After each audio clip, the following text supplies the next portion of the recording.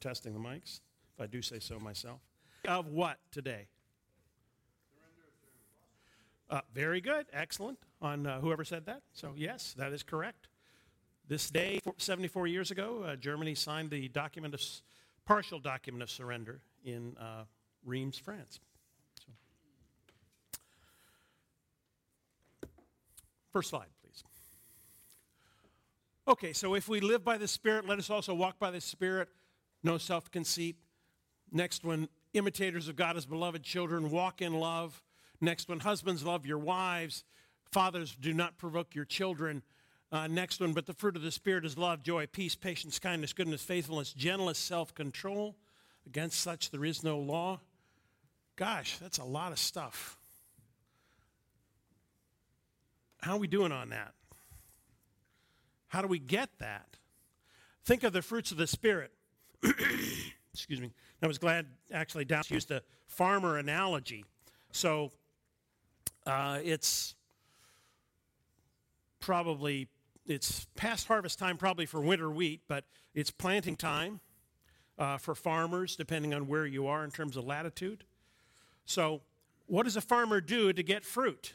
Does he stand there and grunt it out? No, doesn't work. Farmer can only do so much. That's just like us. We can't grunt out those things. Willpower will carry you so far, and we'll talk about that in a little bit. But eventually it's going to fail. Thankfully it's going to fail, because otherwise we'd pound our own chest and say, look what I've done, Mom. Okay? But God has wired us so that we just can't do it. So how do we make these things happen in our lives? That's what we're going to talk about. Actually, next slide, please. So, celebration of discipline. You've noticed already that what we're doing in this segment as we finish up the semester is to go over very briefly the books that we have covered during this one was 2017, during the last 2 or so years, 2 to 3 years. So, excuse me. So this one is a celebration of discipline, which I have a copy of in my briefcase over there. Actually, Tom, could you grab that out of my briefcase and just bring it up? It's a reddish book. A briefcase against the wall in the back. So it's a book that is really pretty different from a lot of the things that we cover. Thanks a lot. Old copy of it. I was given this in 1982. It's from a different tradition. Whereas I would call us sort of an evangelical Protestant tradition. This is the author is a Quaker, and it's from a sort of folks who are really, really focused on the inner life. So when you read it, and I would recommend you read it. We have guys here, of course, who came here after we covered this book. But it is exceptionally rewarding in terms of helping us to actually put into practice, see God develop in our lives those fruits of the Spirit. Because the disciplines of the Spirit are the things we can do under the guidance of the Holy Spirit. Thanks a lot. The guidance of the Holy Spirit and and talk among yourselves.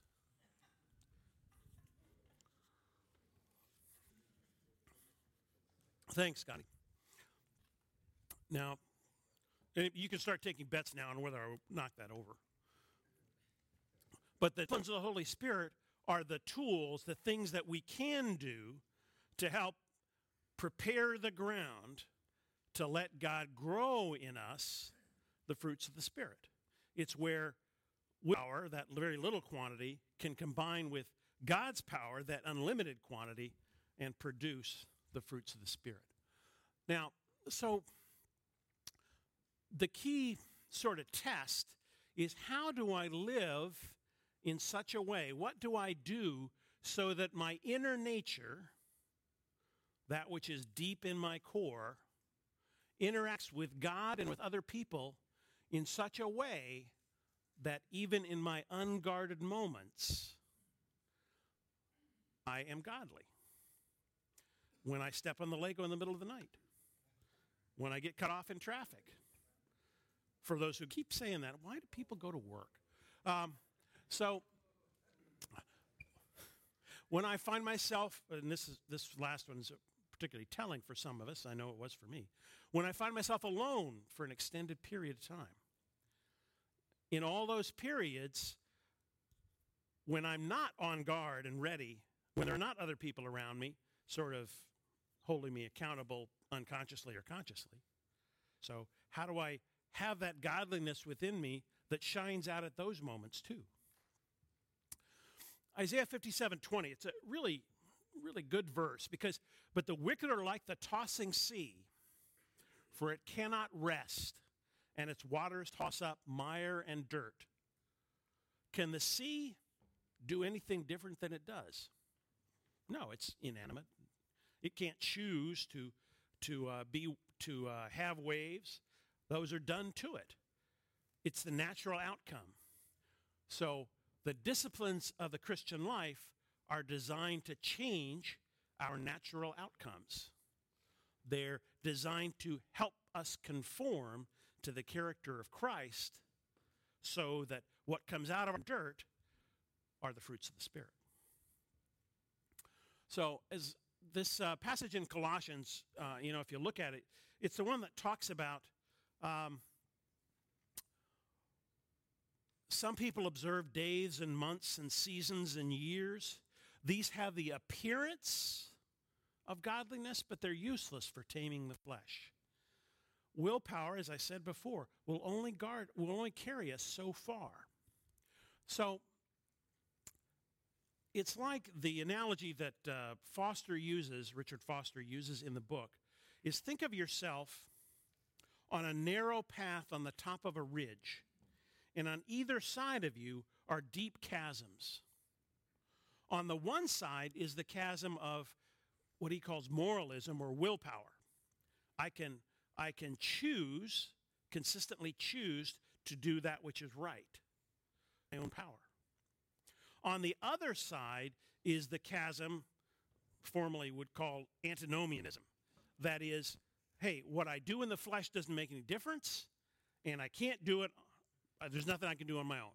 This is all, if I, indulge in sexual immorality, if I use poor language, if I have bad temper, not my fault, and it doesn't make a big difference anyway. So those are the two extremes between which I operate, but I need to stay on that narrow path, just like Christ talks about in Matthew 7. I have a responsibility to sow to the Spirit. And that's where the disciplines come in. Next slide, please. So it's a path that he calls disciplined grace. That doesn't seem to go together very well. Grace is the unmerited favor of God. What does discipline have to do with it? Well, of course, God gives grace. We discipline ourselves to accept and incorporate it into our lives. So the spiritual disciplines are not spiritual laws.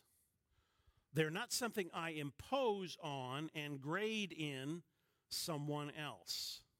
I can encourage others, and that's sort of what we're doing now. I can encourage others toward them, but fundamentally they're directed toward me. They're what I'm responsible for before God, not what Chuck or Dave or Tom are responsible before God. I can be open to the Spirit of God and saying, I noticed you're struggling in this area, whatever, but fundamentally it's an individual transaction between me and God. Tolstoy's comment there, everybody thinks of changing the world, but nobody thinks of changing himself. And of course, we can't just gut it out, as I said before. We do have to let the Spirit of God work within us, but we have a part to play. So let's work on letting God direct us in changing ourselves. So the disciplines that he calls out, he divides them into three sections of 4. Some of them will, you think, be familiar to you. They're actually not quite. He goes into them in some detail, and there's a little more to them than, even for the ones you think you're familiar with, than certainly I thought going into it. So the inward disciplines, prayer, my personal favorite, fasting, not, okay. Why are you guys laughing? You know, why is that? And study. Then there's the outward disciplines, so me as an individual, but outward toward others. Simplicity, another personal favorite. And we'll talk about each of these as in a few minutes. Solitude. Can almost guarantee that's probably not something we talk about very much or think of practicing. We do it. Obviously, it happens in life. But we don't think of it as a spiritual discipline. Submission. We talk about submission a pretty fair amount, particularly in work environments and in families. But as a spiritual discipline, what's that look like? And then service. And then the corporate disciplines, what we do as a body. And here's probably the one familiar to me. Confession. And this is probably going to get a little squishy. The ground's going to get soft underneath your feet. But we will talk about that. Worship. A few additional things to what we normally think of as worship, in worship. Guidance. What kind of a spiritual discipline is that? And we'll talk about that. And then lastly, celebration. Very good, very good. Celebrate. Good job. Okay, first line. Meditation. So, you know, okay, everybody get off on the floor, get down, cross your legs, circle your fingers, say and that's what we think of as meditation. We think of the first part of it, how the world thinks of it, detaching my thoughts from the world, emptying yourself. That's not what God's talking about. Okay, He's talking about, doing that, sort of pulling back from the world, but then attaching my thoughts to God and to His Word. The purpose is not to empty myself. The purpose is to fill myself with Him. Okay, in a period generally of solitude, where I can let God's, and this is the part that was due to me. I think of meditation, and I was taught it when I was a young Christian, meditation on God's Word. And he fully agrees with that, but that's not all. He sort of enlarges the field, you know, meditation on creation, meditation on events of the day, those kinds of things. Sort of letting the Spirit of God work through our minds to help us chew on the various arenas God sent to us through them. Prayer, new aspect, not a new aspect, but an aspect of it that we're perhaps less focused on. Prayer is talking. No, prayer is listening. It's also talking, but first listening. And this was, for folks who come from that tradition, and some of you probably do, focused on the inner life, you're much more used to this idea of listening to God. I'd say for others of us, and this is not what evangelical Protestants teach, but it's sometimes what we fall into doing. Prayer is talking. Well, the listening needs to come before the talking. So listening to God, have Him put on my heart those things that He wants there, the things that He wants me to intercede with Him. And prayer becomes a conversation, a cooperation with Him in issues that He wants to address. Again, a personal favorite, fasting. Abstaining from food for periods of time to sharpen focus on spiritual issues.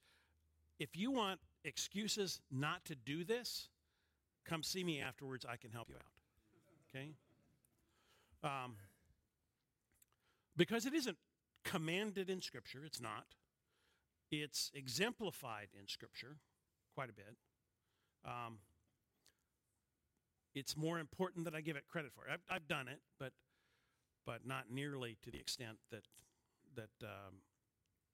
to where it's really a spiritual discipline.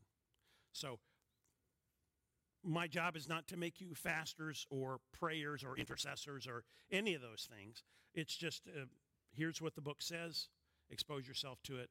Let God do with it what He will. So, and study. Again, a different aspect. Study, I think all of it. You can't have Marty as a pastor and not know about this. Okay? Studying the Word of God. And that, it's a huge part of what Foster talks about. But again, he adds more to it. Sort of like meditation, study not just the Word of God, but to study, use the Word of God, perhaps use other resources to understand the details of what it is God may be doing in the world or thank to me. So those are the inward disciplines. The outward disciplines. Simplicity. You want an uncomfortable time? Talk about simplicity. Okay? Give away all your stuff. Go be a monk. That isn't simplicity. It may be for some of us, but more than that, it's loosening the grip, prying the fingers off that materialism has in my life. If you want disciplines I'm not good at, fasting's one of them. This is another one.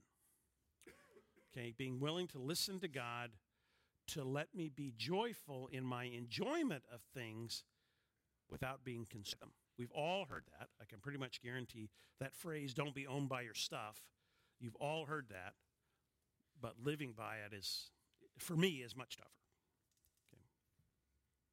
And again, it's not me telling you this is what you should do about simplicity. It's pleading with each of us to be open to what God says to us individually about simplicity. What would he have me do? Solitude. Fairly simple definition, being alone with God in silence. Two things that are not very comfortable for many of us. Not that it's uncomfortable for everybody, but for many of us. One is being alone. Now, introverts, yeah, you need that alone time. But deliberately choosing to be alone and deliberately choosing to be silent, to let God work, but in a prepared way, so that I'm not thinking about football or my next thing to do at work or my child's birthday party, but that I am quieting my spirit and letting myself be sensitive and open to God. Okay. Submission. This one is a tougher one in terms of why is that a spiritual discipline? It's something I need to do in life, Ephesians 5:21, be subject to one another out of reverence for Christ. Okay, I see that. But as a spiritual discipline, so if you choose to pursue this and read the book, you'll see that he adds to it, he brings in the idea of God using this submission to hone us. Now, if you've been in a work environment, and all of us have, you know that he will do this. But this is cooperating. This is embracing that as a means of God working in me and shaping my character. All of us will be shaped by it. It's just, am I cooperating with God and being shaped by it? So, and then service. New aspects for me of service: indiscriminate, being willing to serve the small and the great, the noticed and not, hidden and open, but especially hidden, acts of service that are unobtrusive, for which I receive no credit at all. Not because people are unwilling to grant me credit, but because they don't even see it. And reveling in those. I'm not very good at reveling in those. So,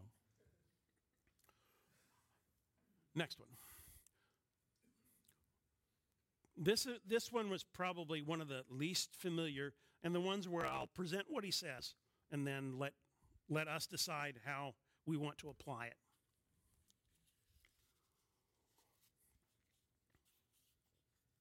For those of us from perhaps Catholic backgrounds, it brings to mind auricular confession. What is auricular confession? So, confession to a priest and receiving absolution. And we think, well, God brought me out of that, or changed that in me, or convinced me that that's not his pattern. Or not, whatever God's done. That's not what this is talking about. It's talking about in James, where he says, therefore confess your sins to one another and pray for one another that you may be healed. And the guys who've, I think, really put that into practice is Jim Hassett's, not Jim Hassett's ministry, the ministry Jim Hassett runs on God's behalf in our church, in Purity. That that God has used that to bring things into the open and give men freedom. Confession one to another. Nothing's hidden anymore. Okay, Satan can't use it against us. So anyway, I'll leave that to consider. Worship, responding to God's Spirit, the Holy Spirit See, worship is not a spectator sport. Darren's talked about that.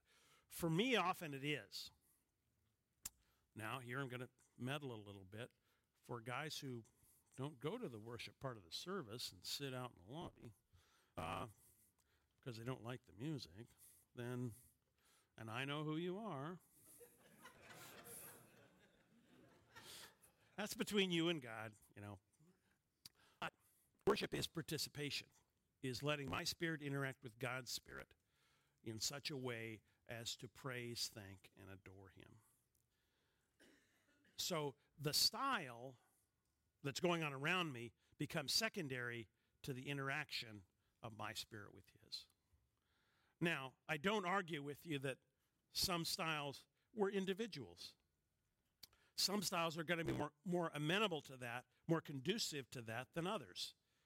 But for somebody else, the style that is going on right now is really conducive to that, and it really brings them closer to God.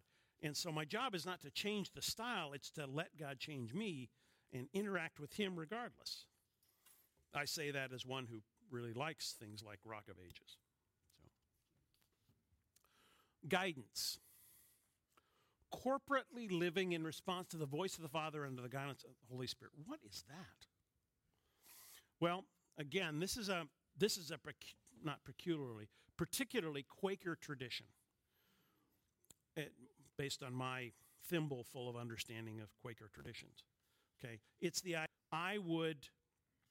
that we would seek God corporately and be unwilling to move forward until we had reached what I'll call in a human sense a consensus, is really a united sense of the leading of God. So I'm willing, it's sort of like submission. I'm willing to submit one to another and to sense God's leading for us as a body.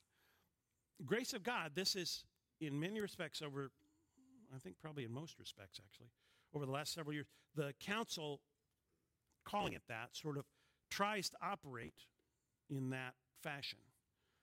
We haven't taken a vote in, we take them because we have a parliamentarian who says that this is, what you have to do. But it's not because, and Dave's the parliamentarian, because it's a business meeting, but it's the sense that if we're not united, we're not ready to move forward. So, and then last one, celebration. Rejoicing, and giving thanks in the goodness of God, and giving thanks for the goodness of God out of obedience and trust that what we are pursuing in him is the best. Okay, next slide, please. Questions? This is that road along the ridge, the chasms on either side. So which chasm are you more likely to tumble into? The second one, where do you feel the strongest? How might God want you to strengthen that? And that one, of the ones you're familiar with, some of them will just be foreign to you, but of the ones you're pretty familiar with, which do you feel in most need of help from others? Okay, over to you, man.